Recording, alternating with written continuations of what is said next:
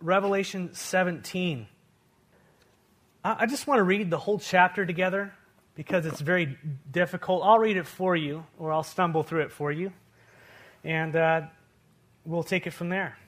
17 verse 1. One of the seven angels who had the seven bowls came to me and said to me, now one of the angels from the seven bowls, you had to read chapter 16 to know what he's talking about. The bowls of wrath. We just went through the seven bowls of wrath, right? That got poured out, ending with 100 giant hailstones that just got smashed on people, right? And they still didn't repent. Okay, so that's one of those angels who had the seven bowls of wrath and came and said to me, come, I will show you the punishment of the great prostitute who sits on many waters. With her, the kings of the earth have committed adultery, and the inhabitants of the earth were intoxicated with the wine of her adulteries. Then the angel carried me away in the spirit into the desert. Then I saw a woman sitting on the scarlet beast that was covered with blasphemous names and had 7 heads and 10 horns. The woman was dressed in purple and scarlet and was glittering with gold, precious stones, and pearls. She held a golden cup, and in her hand filled with abominable things and the filth of her adulteries. And this was what was written on her forehead. Mystery, Babylon the Great, the mother of prostitutes, and the abomination of the earth. And I saw the woman was drunk with the blood of the saints, the blood of those who bore the testimony to Jesus. When I saw her, I was greatly astonished. Then the angel said to me, why are you astonished? I will explain to you the mystery of the woman and the beast that she rides, which has the 7 heads and the 10 horns. The beast which you saw once was, now is not, and will come up out of the abyss and go to his destruction. Thank you. So much clearer, angel. The inhabitants of the earth, whose names have not been written in the book of life from the creation of the world, will be astounded when they see the beast, because he once was, now is not, and yet will come. See why I have to want to read this whole thing to you? This calls for a mind with wisdom. The 7 heads are 7 hills on which the woman sits. There are also 7 kings. 5 have fallen, 1 is, and the other has not yet to come. But when he does come, he must remain for a little while. The beast, who once was and is not now, is an 8th king, and he belongs to the 7th, and is going to his destruction. Now, I am not a math major, and those of you math people, can you add and subtract all this good stuff? This is fun. Now, lastly, the 10 horns you saw are 10 kings who have not yet received a kingdom, but who from 1 hour will receive authority as kings along with the beast. Now, this is very important. Verse 12, right? The 10 horns you saw are the kings who have not yet received a kingdom, but who for 1 hour will receive authority as kings along with the beast. They will have one purpose and will give their power and authority to the beast. They will make war against the Lamb, but the Lamb will overcome them because he is the Lord of lords and King of kings. Period. End of story. And with him will be his called, chosen, and faithful followers. Then the angel said to me, the waters you saw where the prostitute sits are peoples, multitudes, nations, and languages. The beast and the 10 horns you saw will hate the prostitute. They will bring her to ruin and leave her naked. And they will eat her flesh and burn her with fire. For God has put it into their hearts to accomplish his purpose by agreeing to give the beast their power to rule until God's words are fulfilled. The woman you saw is the great city that rules over the earth. So in the next 20, 30 minutes, we'll go ahead and figure this whole thing out. Right? First of all, chapters 17 and 18 are dealing with Babylon. Babylon. They're going to give you the big picture, and then we'll kind of just take out the major portions of it. Babylon, it was many things in the Old Testament. It was the city around Babel. It was the city of Babel. Remember Babel? It was that area around it. Remember, this is the center of civilization after the flood. Everybody gathered together around Babel, and it was headed up by this guy named Nimrod. Remember Nimrod? Wonderful guy, the mighty hunter before the Lord. Anyways, he goes and takes all the people, and they gather together, and they build this great tower in defiance of the Lord.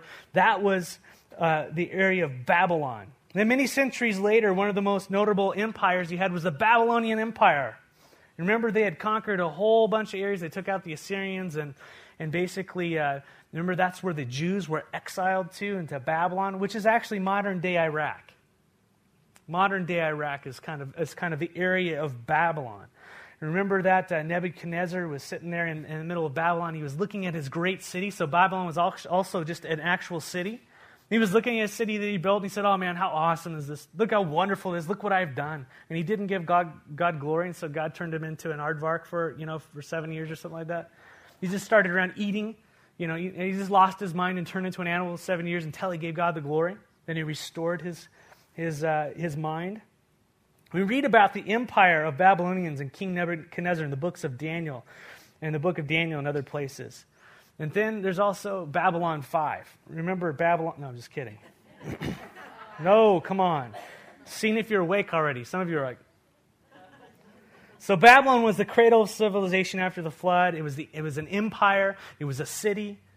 It was all these things. Obviously, the cities in modern-day Iraq. Babylon is mentioned 187 times in Scripture. And it's the most of any other city mentioned except for Jerusalem. So Babylon is a literal city by the literal Euphrates River. And it's kind of interesting that Saddam Hussein started to rebuild it during his reign. I don't know how far he got. I didn't check up on it, but he got kind of sidetracked there towards the end. But it was associated with organized idolatry, blasphemy, and the persecution of God's people all the time in Scriptures. Babylon, as a symbol in Scriptures, whenever you talk about it, it always talks about the world. In other words, the world system. If you want to know what the world is all about, you look at the Babylonian system. You look at the Babylonians. If you want to know what makes this world tick, you can just look into the roots of everything we are, and it goes back to Babylon. It's pretty interesting. In the New Testament, we have several scriptures that speak about the world. And again, when I say world, I don't mean geography. I'm talking about the kingdom of man in opposition to the kingdom of God. What this world is all about, how it ticks. What makes us run day to day, all our systems, what we go after as fallen human beings, the kingdom of man, the world is referred to in Scripture. Obviously, it's not talking about Antarctica or Hawaii. It's talking about our social and cultural and just the heart of man, the world. And in 1 John 2:15 it says, "Do not love the world or anything in the world. If anyone loves the world, love for the Father is not in them. For everything in the world, the lust of the flesh, the lust of the eyes, and the pride of life comes not from the Father, but from the world." That's where all that junk comes from. The world and its desires, they pass away, but whoever does the will of God lives forever. Interesting. This world that we're living in, its systems are going to pass away. They're going. And he's saying, if your heart's set on this place, if you're acting and living as if you're a part of this kingdom, you too will pass away. But if your heart is reflected in a relationship with Jesus Christ, you will live forever, and it will be demonstrated in your works. So obviously, when John's talking about the love of the world, he's not talking about don't love your mom and dad or your cat or, all these types of things. He's talking about the system, and he's talking about all these things that make us in rebellion against God. And so when we start reading about Babylon here, know that it's talking about far more than a city. It's using that city as an idiom for evil, for man, for all of its religious and political and commercial problems and all it is. It's talking about the lust of the flesh, the lust of the eyes, the pride of life, the things that are not God's that people live for. It's talking about a world system that encapsulates all the things that are in opposition to God. Specifically, chapter 17, what we're reading about, is referring to the spiritual Babylon. The spiritual part of it. And when we get to 18, all of a sudden it's going to move over to more of a commercial Babylon. So it's dividing it up into two sections. The spiritual, it's going to talk about prostitution, idolatry, and all these things. Obviously you're going, what? Physical prostitution? No, it's a spiritual thing they're talking about. And then when they get into the commercial side of it, it's going to be talking about greed and desire for things and all these things that man go after, okay? So 17 and 18, divide those two in your mind. Keep in mind right now in 17 that it's talking about spiritual Babylon, this false world system that's going to come about. And we'll get into how that happens here. And so, let's begin with chapter 17, verse 1, dealing with this false religious system that's going to be in full swing during the Great Tribulation. 17, verse 1, one of the 7 angels who had 7 bowls, that's the 7 bowls from chapter 16, came and said to me, "Come, I will show you the punishment of the great prostitute who sits by many waters. With her, the king of the earth committed adultery, and the inhabitants of the earth were intoxicated with the wine of her adultery." First, the woman's identified in some non-flattering ways. First, she's a prostitute. Now, a prostitute, as you know, is a person who gives false affection.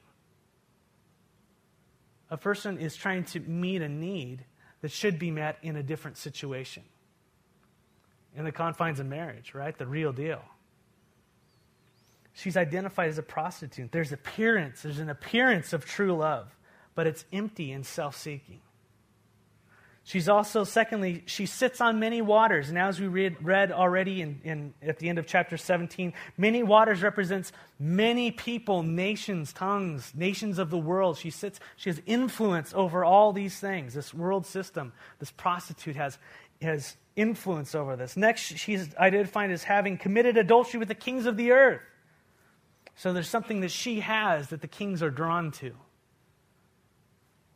Lastly, all the inhabitants of the earth were intoxicated with the wine of her adulteries. Her product was intoxicating. Her product was intoxicating. Everybody was addicted. You know, was it Marx that said religion is the opiate of the people or something like that, you know? That's true. False, empty religion is the opiate of the people. But a true relationship with Jesus Christ, that's not an opiate. That's the real deal. And as we see in a moment, this system is very powerful. It's very luring. And obviously, this is not speaking of a literal woman. And so the angel tells John that he's now going to show him the punishment of the great prostitute. Okay, so he explains a little further in verse 3. Then the angel carried me away in the spirit into a wilderness. Similar to Jesus there. And there I saw the woman sitting on a scarlet beast that was covered with blasphemous names and had 7 heads and 10 horns. Now, sometimes I find it easier reading these chapters to read the end from the beginning, because all the answers are at the end of the chapter. Anybody teach you how to study in college? Don't read all the stuff. You just read the first line of everything and then the last chapter, and it tells you everything that just happened.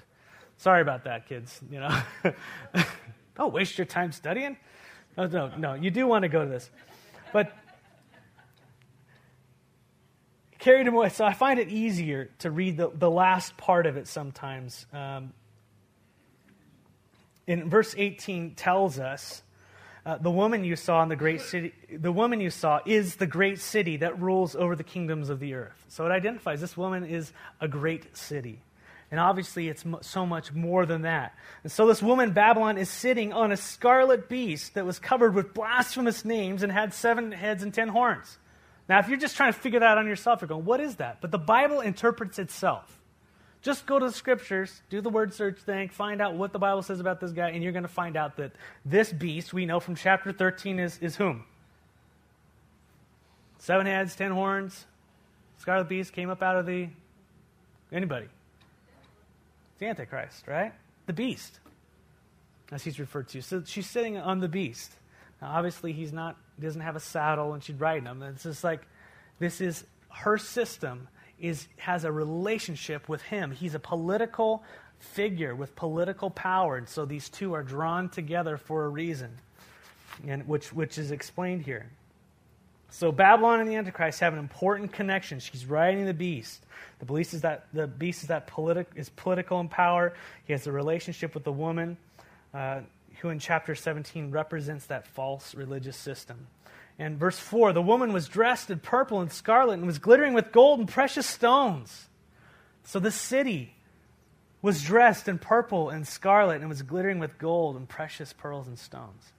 Now, if we skip ahead and compare the description of the New Jerusalem in Revelation 21, remember that? You guys, anybody read ahead? Revelation 21, this new city comes down, and this is important. We will see some of the great similarities. And then I'm going to read this in chapter 21, verse 9. One of the 7 angels who had 7 bowls full of the 7 last plagues came to me. So this is one of the same angels, and said, "Come to me, I will show you the bride of the wife of the Lamb." Very interesting. I'll show you the bride. And he begins to describe the bride. And he carried me away in the Spirit to a mountain great and high, and showed me the holy city, Jerusalem. The bride's likened unto the holy city, Jerusalem. I don't understand this, but we'll get there when we get there in verse 21. Coming down to God out of heaven, it shone the glory of God, and its brilliance was like that of a very precious jewel, like jasper, clear as crystal. A brightest white, like no launderer could ever imagine. Very interesting. It had a great high wall with 12 gates and with 12 angels at the gates. And obviously it had gates of pearl and all these things, right? And so Babylon, the city of man, was dressed in purple and scarlet and was glittering with gold, precious stones and pearls, very similar to the New Jerusalem. We'll get there in chapter 21, but there seems to be a correlation between this New Jerusalem and the Babylon. Babylon's a counterfeit for what God really has. The city of God is described as being like jasper, this clear, beautiful crystal. A white radiance. Whereas Babylon, the city of man, is wearing scarlet, stained with the sin and blood of the saints. There's a difference there. I can't help but think of the verse. Isaiah 1:18. Come, let us reason together. Though your sins are scarlet, they shall be made white as snow. And that's who we are in the redeemed. We're no longer stained with sin and all the things we have. We've been washed in the blood of Jesus Christ. How does that work? Don't know. It's a mystery. We're clean. We're white as snow. Those who have not remain guilty, remain in their sin. Babylon, it looks like the real thing. It feels like the real thing, but she's a prostitute. Think about this. She tells you what you want to hear. The woman was dressed in purple and scarlet. She was glittering with gold and precious stones and pearls. Friends, this false religious system, it resembles the city of God, which is where God himself is. Babylon resembles godliness. It resembles it. It kind of reflects it. It looks like it. It will be enticing. But like a prostitute, it's going to be empty. It's not the real deal. And so it is with the world and its riches and its lust. It looks so good. Doesn't this world look so good and all the shiny and pretty and everything running around? Anyone? It's just me. Okay.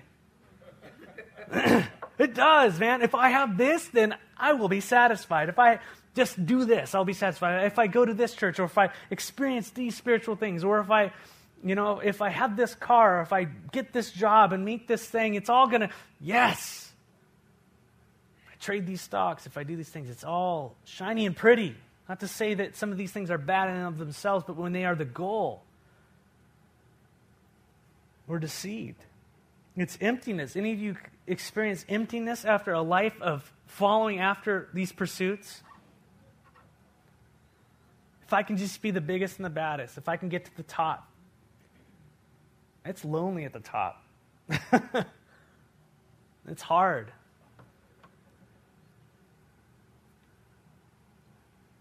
It's going to look so good, this religious system. But when you look inside, verse 4, and she held a golden cup in her hand, filled with abominable things and the filth of her iniquities. The name written on her forehead was a mystery Babylon. Babylon the Great. It was a mystery, mysterium. It was spiritual. Babylon the Great, the mother of prostitutes and of the abominations of the earth. Not the mission statement I want on my wall. This title is not for the literal Babylon, but it's spiritual. The identity of this religious system is identified as being great and the mother of prostitutes and abominations of the earth.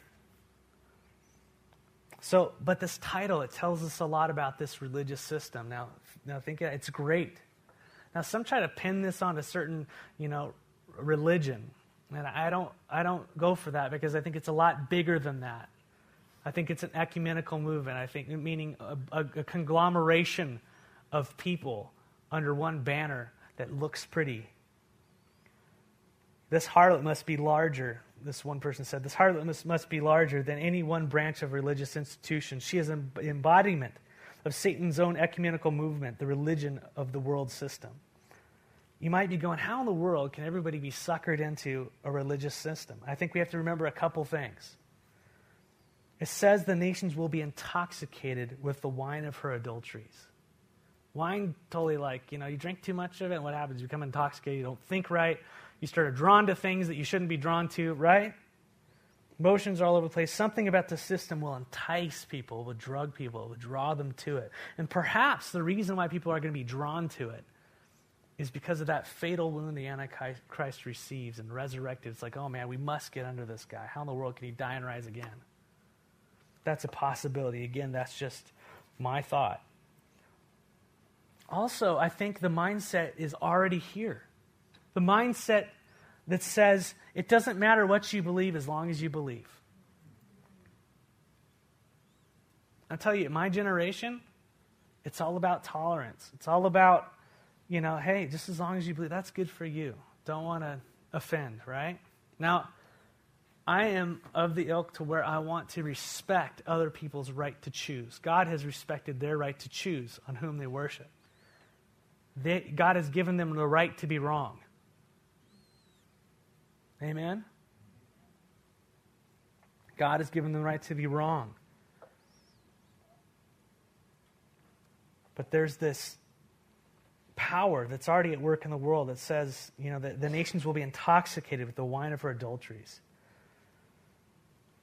And we see already here a mindset, that mindset. It doesn't matter what you believe as long as you believe it, that philosophy. This makes people right for this seduction.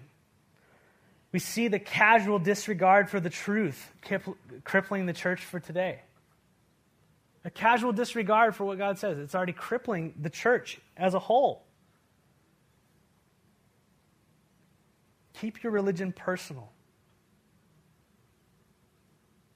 How many of you believe that you should keep your religion personal? What did Jesus say? Jesus said, go and make disciples. Yes, it's a personal relationship, but it is not meant for just you. It's meant to spread and shine your light. You are the salt of the earth. If the salt loses its saltiness, it's nothing good except for to be thrown on the ground, be trampled. Our Christianity is meant to be evangelistic, and that goes against our grain. But Jesus, look at his life. He didn't come to have a personal relationship with himself. He was with the Father, and what he did affected every single person he ran into. Some he could heal, some he didn't. Some he showed miracle to, some he teach. Some he fed, some he didn't. But as the Father led. How salty are we really, Lastly, she's identified as the mother of prostitutes and the abominations of the earth. And this is a really important point. Idolatry has its roots in Babylon. It birthed prostitutes, which are false religions and abominations. Again, a prostitute gives false love, a pseudo-affection, right? That's what she does. While and this is very interesting, all the religions of the world, they try to appease man's need to be forgiven and to commune with God. Look at every single religion. The need to be forgiven, the need to commune with God. It's in us. Whether you agree with that statement intellectually or not, you look at humankind, that's what it is. Every single religion. But they are prostitutes. It's not true. They're false. I know this seems very dogmatic. Give me a minute, okay? Please. I don't say this flippantly. I know there are tons of people reflected in all these things who are good people. I understand the social and moral dilemmas. I understand the ethics of it. I'm not saying these things lightly, and neither does God.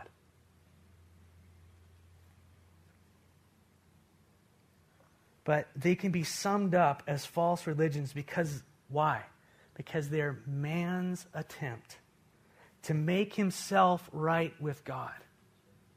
Man's attempt to make himself right with God.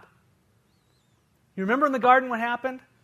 Whatever you do, don't eat of that tree, for the day you do it, you shall surely what? Die. And they go ahead and they have a party and they make apple cider, whatever they were doing. They went crazy, right? And they became naked. And what happens when they became naked? They hid themselves. They realized they were naked. They realized their sinfulness. They hid themselves and then they covered themselves up. They hid from God. They covered themselves up. This is man's religion. Fig leaves. That's the very first, the origins of it in Scripture. When we try to deal with our sin in our way, we end up hiding because of sin, and we also end up covering it up in our own ways, and we walk around looking at our own fig leaves. Look what I've done to cover my sin. And God comes to them and he says, what? Where are you? Now, does God know where they are? Yes, he knows where they are. But God initiates. He comes to them. And he says, why are you hiding? He knows why they're hiding. Did someone tell you that you are naked? No, did you eat of the tree that you shouldn't? Yes, we ate of the tree. And what did they do? They started blaming each other. And all this stuff, right? So God started dealing with them one-on-one. Because you did this, all these things will happen. Now the big picture is God had to kill an innocent animal there in the garden and cover them. It's God who has to cover us, not us covering ourselves. Man's attempt at religion is our covering ourselves. And if you look at every single religion on the face of the earth, it is our attempt to cover ourselves and work our way back to God.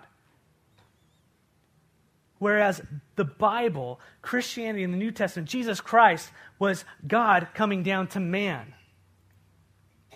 Not man working his way up to God. God came down to man, sacrificed his Son, and made a covering, a forgiveness of sins for us. The only way. Not by our works, but by grace you are saved. That's it. Now look at these religions. Mormonism. It's great people. Amen? Don't have anything bad to say about them. We're probably going to have one, pretty much, probably have one running for president. But the theology, you get below the surface. The cup on the outside is gold, but you get down to the middle and it's full of adulteries and filth. How can you say that? Look at what they teach. That basically, you get married to your wife in the Mormon temple, and that's why they have these temples, and that's why you can't go in it. And they have all these different things and rituals where they touch you in weird places and bless your parts and all this stuff. Anyways, they get you in there, you marry them, and then when you die, you will go on to a celestial kingdom where you, as a husband, will have eternal sex with your wife and populate planets with spirit babies, and so you will just be like God was to Adam on the earth. That is the religion of Mormonism. You get past the underneath, yes, great people, work ethic, all this stuff, but what they believe is man's attempt, and you will become God. It's a lie. Jehovah's Witnesses, I'm telling you, one after one, they claim the Bible, but their Bible was written by people and changed things to where it works. You have to go out every single Saturday. You have to earn salvation, and hopefully at the end, you will be able to be here on earth and to serve the 144,000, right? It's a works-based thing. They don't know grace. And I'm not knocking them. Some of them are the nicest, greatest people. My best friend growing up, Tyler, Jehovah's Witness. I love him. Fred Sweet, our elder, was Jehovah's Witness. Steve, no, I'm just kidding. Yes. I'm just saying, no, is a Jehovah's Witness. No, I'm just saying.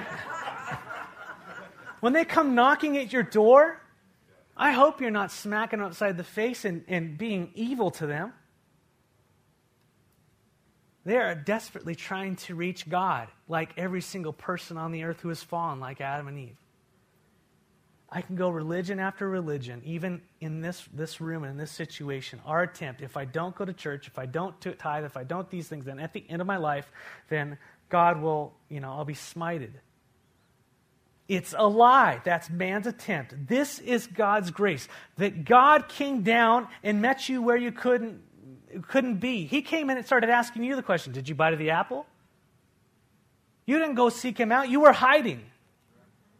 He came and saw you in the darkness of your sin and started shining light in your life. Why? Because he loves you. Why? I don't know. I say that rhetorically, right? Why does he love me? Gosh, there's really nothing to love. You know? For God so loved the world that he gave his only son. He looked upon you and had mercy. I want to save you. But you can't earn it. You have to receive it. How do I do that? By saying yes. But that means that I can't earn it. Correct. And everything within us says what? But I've got to earn it. I've got to earn it to be good enough. No, just receive the forgiveness. Just receive it. I died for you. Anything in addition to that is wrong. It's man's attempt. It's from Babylon. It's from the pit of hell. Whether he had good intentions or not. There's only one way. Jesus said the way to hell is wide and broad, and many go down it, and the road to eternal life is narrow, and few find it. Few find it. So when you look at the hierarchies in, let's just say, in churches, oh, I am Bishop so-and-so, and I'm all this type of stuff. I am Pastor Matt, and you are...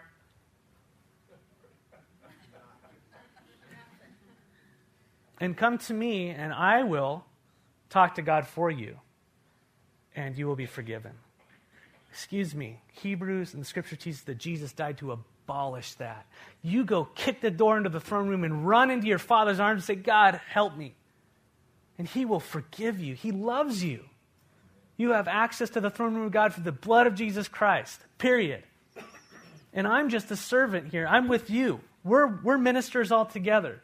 God's just given me a position to where, basically because he gets a lot of glory knowing that I'm what in the world, I mean, just talk to anyone I work with or my wife. I mean, God's pretty cool.